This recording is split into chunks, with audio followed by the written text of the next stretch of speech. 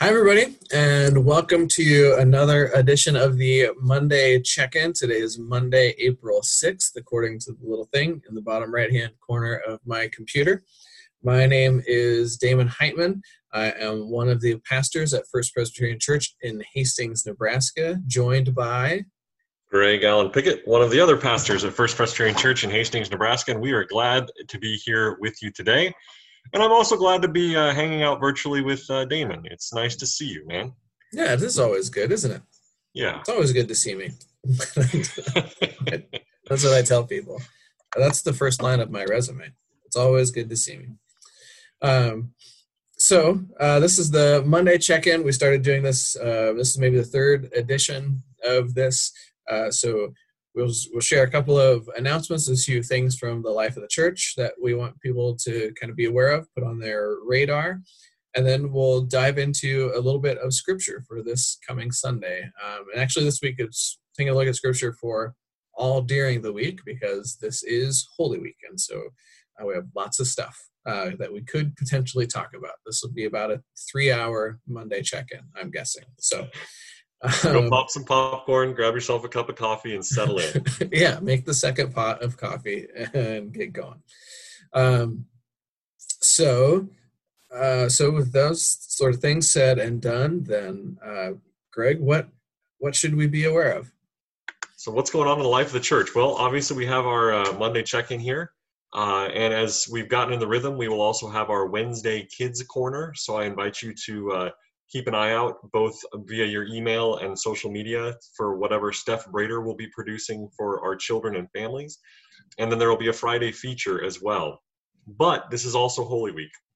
And so we would normally have a lot of services planned this week, and we will do that as we would, except not having you all gathering with us in the sanctuary. But Pastor Damon and I have quite a lineup of services planned, starting with our Maundy Thursday service. Maundy Thursday service is that service that Jesus did the foot washing with his disciples and also celebrated a meal with them. And so we will have a service reflecting on that foot washing and on that meal on Thursday at 7 p.m. So if you can tune in to join us Thursday at 7 p.m., we invite you to do that. If you can't tune in Thursday at 7 p.m. because you've got a show that you need to watch or some other thing that keeps you from that, we will also be posting our Maundy Thursday service on our Facebook page and send out the link so you can catch that later. Friday is Good Friday. And so Pastor Damon and I will be doing a Good Friday service at noon from the sanctuary. Again, you're invited to join us on Facebook Live for the Good Friday service, noon on Friday.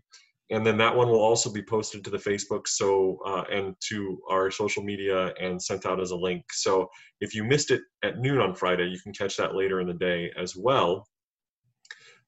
We historically have done our Good Friday service both at noon and at 7 p.m. for those who are working. And so if you want to log in at 7 p.m. and watch it, you can do that as well.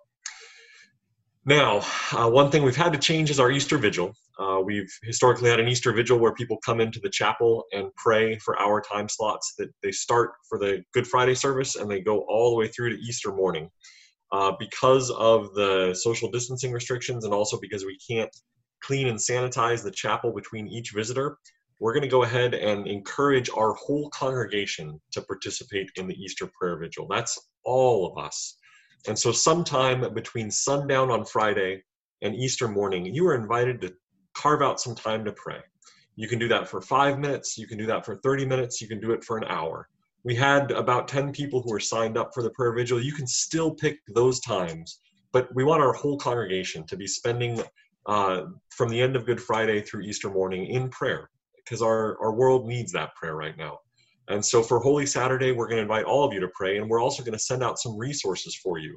And so the Friday email that will go out that will include the recording of our Friday feature will also include a link to a packet of prayer resources.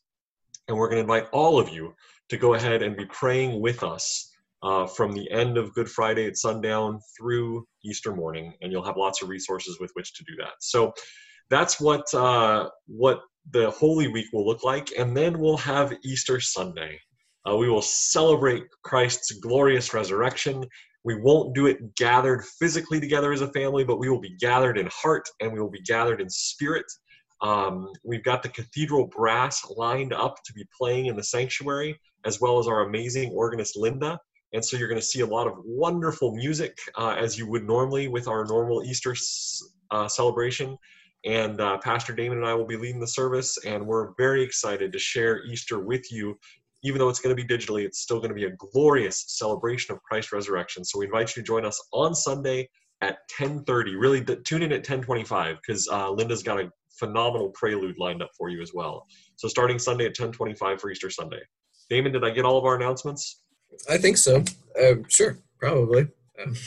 If not, you'll get an email about it, I'm sure. There you go. So, you mentioned some prayer resources. One of the prayer resources that people currently have available to them is the Equipping and Sustaining Lenten devotional guide that we produced for the season of Lent this year. And before we dive into our scripture, I would like to read a prayer that was written by Kaylin Sonkson, who is, what's the technical term for, She is an inquirer for ministry. She is under care of our congregation as an inquirer for ministry in the Presbyterian Church ordination process. Kaylin was a Hastings College student who graduated a couple years back and just finished her first year at Austin Presbyterian Seminary, and our church is shepherding her through that process along with our presbytery. Yeah, and so this was a prayer that she had written for today, April 6th. Let us join together in prayer.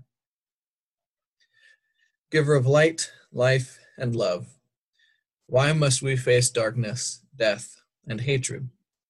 This path we call life is windy, tumultuous, and treacherous.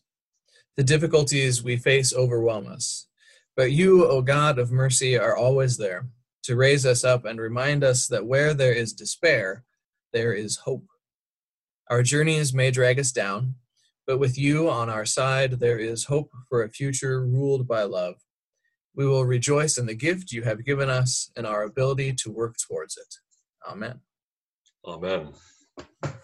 And our scripture this week, we have sort of selected portions of the Holy Week narrative. These are all coming to us from the Gospel of John. And so we start in the 13th chapter. This is Jesus has gathered with the disciples to share a meal.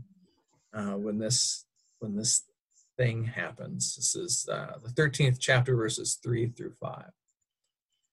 And during supper, Jesus, knowing that the Father had given all things into his hands, and that he had come from God and was going to God, got up from the table, took off his outer robe, and tied a towel around himself. Then he poured water into a basin and began to wash the disciples' feet and to wipe them with the towel that was tied around him. And the story continues on. Jesus does a little bit of preaching there as well. And he goes through this mock trial and the events of Good Friday that we probably know really well. And we get to John chapter 19, verses 16 through 18. Then Pilate handed him over to be crucified. They took Jesus, and carrying the cross by himself, he went out to what is called the place of the skull, which in Hebrew is called Golgotha. There they crucified him, and with him 2 others, one on either side, with Jesus between them. Jesus then dies and is buried, and we return to the story in the 20th chapter of John, verses 1 through 10. Early on the first day of the week, while it was still dark, Mary Magdalene came to the tomb and saw that the stone had been removed from the tomb. So she ran and went to Simon Peter and the other disciple, the one whom Jesus loved, and said to them, "They have taken the Lord out of the tomb, and we do not know where they have laid him." Then Peter and the other disciple set out and went toward the tomb. The 2 were running together, but the disciple outran Peter and reached the tomb first. He bent down to look in and saw the linen wrappings lying there, but he did not go in. Then Simon Peter came, following him, and went into the tomb.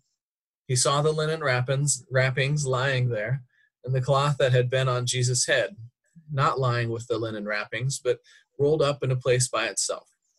Then the other disciple, who reached the tomb first, also went in, And he saw and believed. For as yet they did not understand the scriptures, that he must rise from the dead. Then the disciples returned to their homes. Amen. Amen. So a little bit of the Holy Week snippets. We get up to the empty tomb. Greg, what do you got? I want to hear you say linen wrappings a few more times. Wrappings lying there. Wrappings. All the wrappings were there. Yeah, your pastoral journey didn't take you through the South as mine did, and so I would have expected something like that coming out of like the linen wrappings that you see lying on the tomb.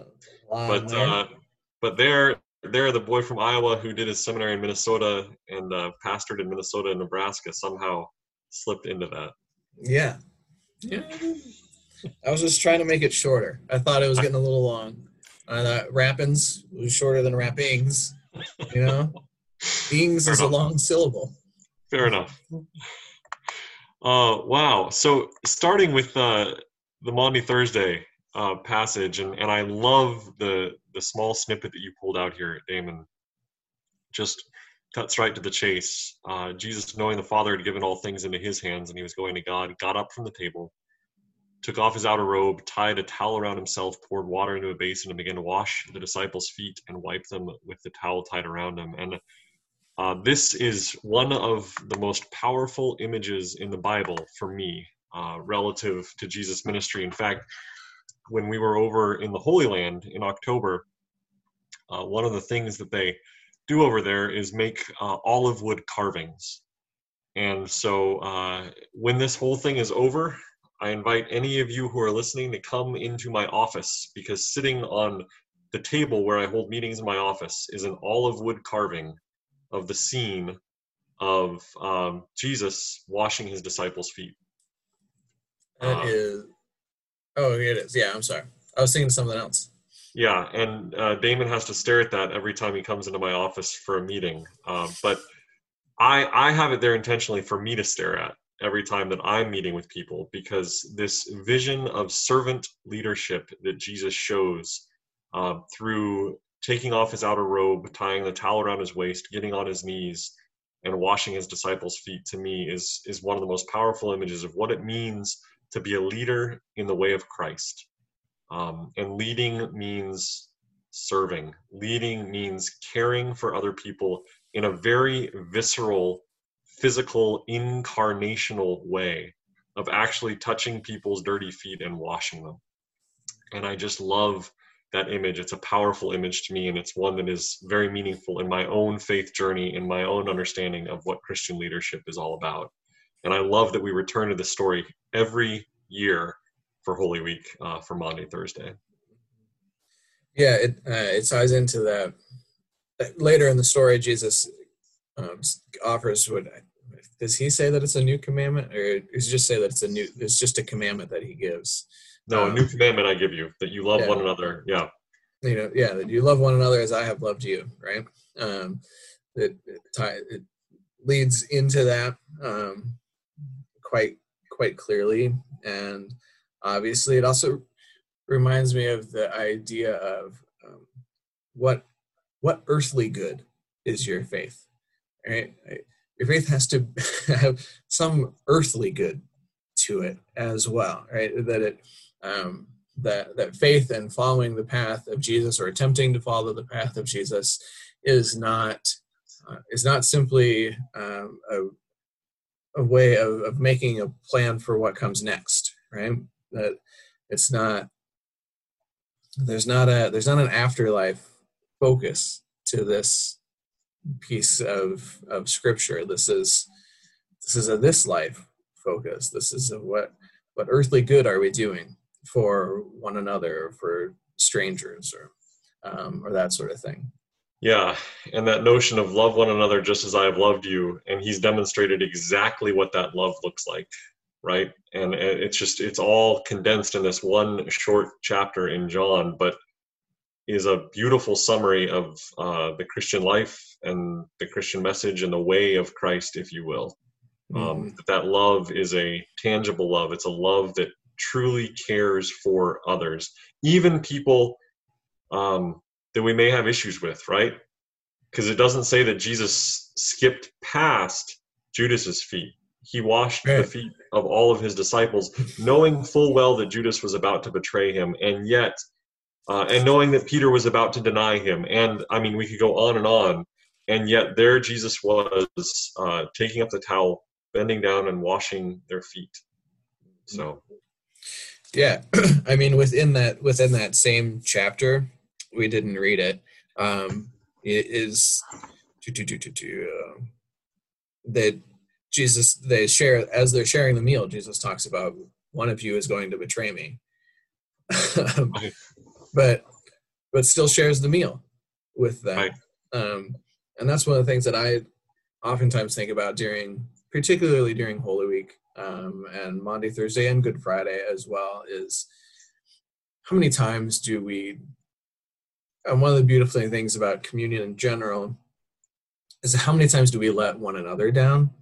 How many times do we just disappoint one another, or are outright hurtful to one another, or we gossip about one another, or just do all sorts of little cut down things to each other, and yet we still gather around that common table, and the table of forgiveness, the table of love, the table of hospitality, but just that sense of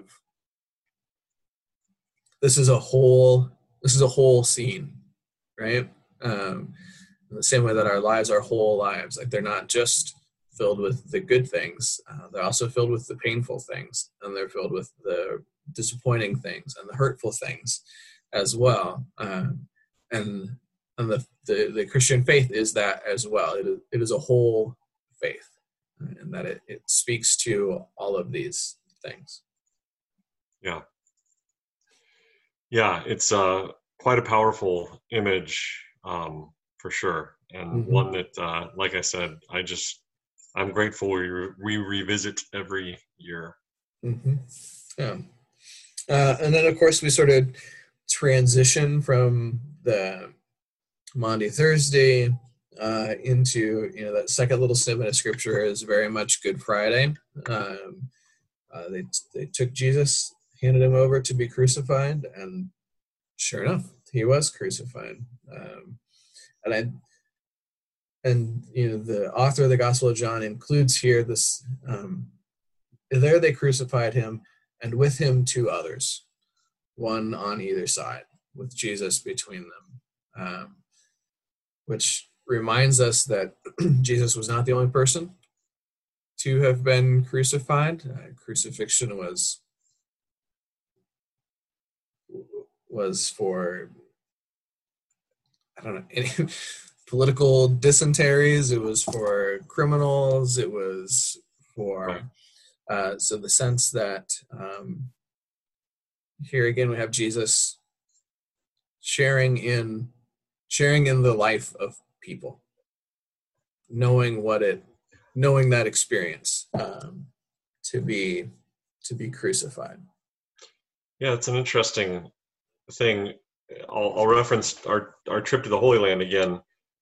There's a little dispute within the city of Jerusalem as to where the actual spot of crucifixion was and where Jesus' tomb was.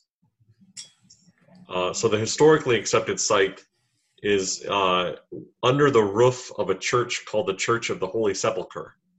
And under the roof of one church, you have what they said was Golgotha, the skull hill, and the spot where those 3 crosses were hanging or were based in the ground. And you walk up some stairs in the church, and you go up to this hill, and you look at where maybe Jesus' cross was. And you walk back down the stairs, and you can go under the hill, and you can see that the ground there was split. So they have this viewing window, and you can actually see a crack in the rock where they think that at the moment of Jesus' death, the earth split. And then not even 200 yards away from that, under the roof of the same church, you have what they believe was Jesus' tomb. And this is the historically understood site of where Jesus was crucified and where Jesus was buried. And the Church of the Holy Sepulchre has been there, I think, since like 600 AD. So this is where we've historically understood it. But there were some British archaeologists there in the 1800s who read the scriptures, read the descriptions, and specifically this John description that says that they were outside of the city. And the Church of the Holy Sepulchre is right in the heart of Old Jerusalem. Right. And so there's a contradiction there, or a tension, if you will. Mm-hmm. And so these British archaeologists in the 1800s found this other site, which is 2 miles away, mile and a half away from the Church of the Holy Sepulchre, but not in the confines of Old Jerusalem, where they think there's a hill that has the shape of a skull, and then there are tombs that are there where people were buried. Mm-hmm. And so they call this the Garden Tomb area, and our group visited both places. And the Church of the Holy Sepulchre is visited by all pilgrims who go to the Holy Land. And so inside this church, you've got people standing shoulder to shoulder, and it's tight and it's crowded and almost a little hard to have sort of a holy experience. But this Garden Tomb, which is a mile and a half away, is in a slightly less chaotic part of Jerusalem. And it's a garden, and there's a spot where you overlook and see the hill of Golgotha, and then another spot where you go into a sort of a recreation of what could have been the tomb.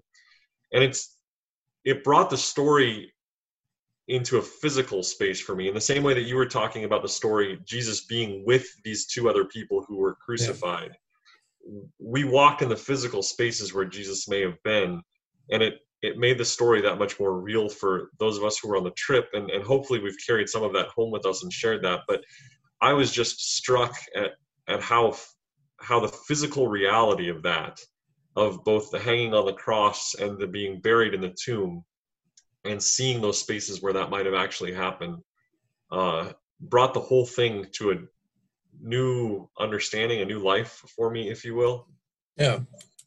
So and like the Gospel of John adds in a lot of these little sort of physical details and touches, right? There's even when so Mary goes to the tomb, she's going there to put spices and to put scents onto the body, right? The dead body, which is a very physical thing, and the body's not there, and she goes and tells Simon Peter and the other unnamed disciple, could be anybody, could be who's you, a fast could be runner, me. it turns out.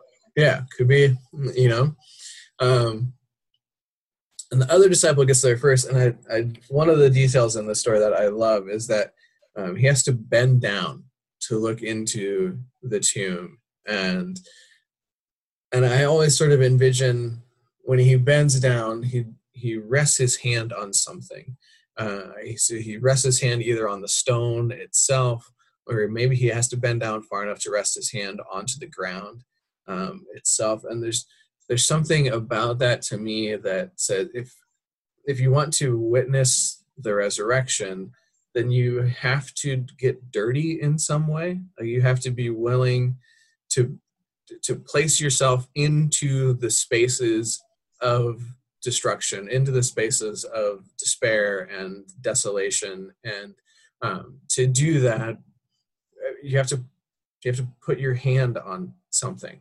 You have to be willing to experience that, or know, or get a sense of what that experience is for people. You're talking about the different crucifixion sites, right? We could look at lots of different crucifixion sites, anywhere where there is folks are crying out for hope, or folks are experiencing some sort of devastation, and in order for the other disciple to witness that, they have to get their hand dirty in some way, or they have to get some dirt on their knees, or whatever the case might be. But I really like that, and I'm drawn to that, and that's another sort of physical detail and description in there. Yeah, the fancy theological word we use for that is incarnational, right? Mm-hmm. And we talk about Jesus being born was the incarnation, and that's from the Latin word flesh, right? Jesus became flesh, and his ministry is called incarnational ministry. It was ministry in the flesh. It was a physical ministry. And as we've done these Zoom shows, I look at the picture behind you of Jesus carrying a sheep. Yeah. That's the one. And sheep stink.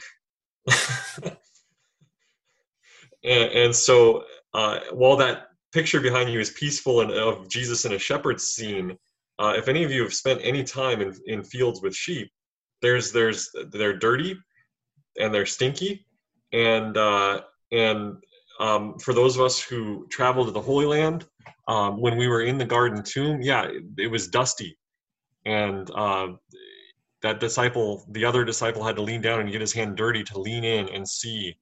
And I imagine Mary Magdalene carrying those spices and the aroma of those spices. When we walked through the city of Old Jerusalem, there were spice shops we walked by, and the aroma just wafted out. But these are tangible, physical things, because Jesus' life and Jesus' ministry and his death and his resurrection are all these tangible, physical things, in the same way that our lives are tangible and tactile and physical.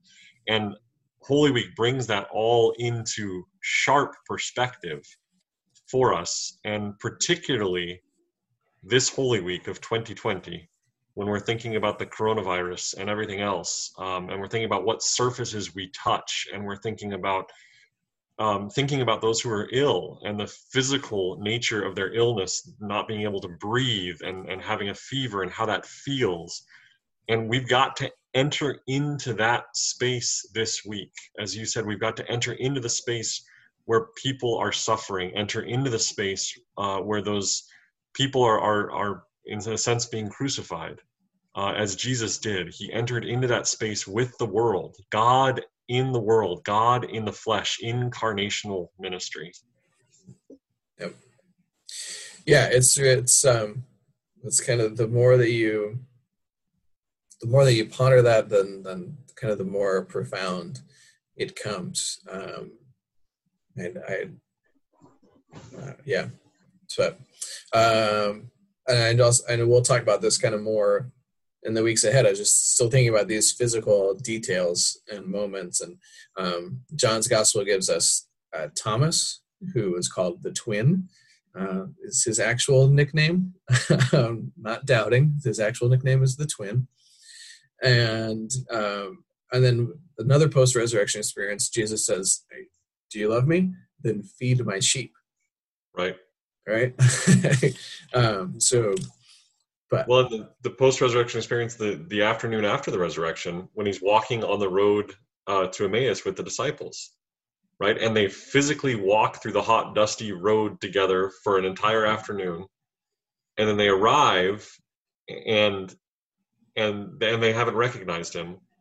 And yet when they arrive and they offer him hospitality, they say, don't go on for the night, stay here with us. And he gets there, and then he breaks the bread. There's a physical aspect. And then we read, their eyes were opened and they recognized him. Their eyes were physically opened and they recognized him. And then he disappears from sight, right?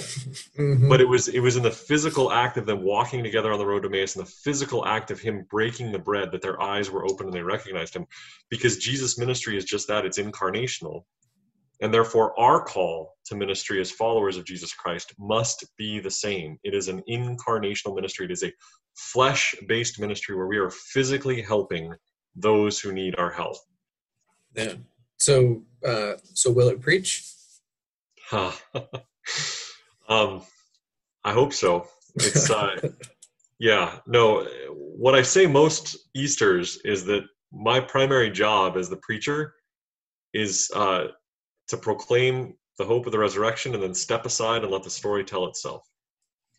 And I'm going to do that again this year because the story itself is powerful, and I think the story is made all that much more powerful in the context that we're living in this week. But oftentimes we talk about the concern, pastor types talk about the concern of rushing straight from Palm Sunday to Easter and skipping Holy Week, skipping the darkness, skipping the suffering.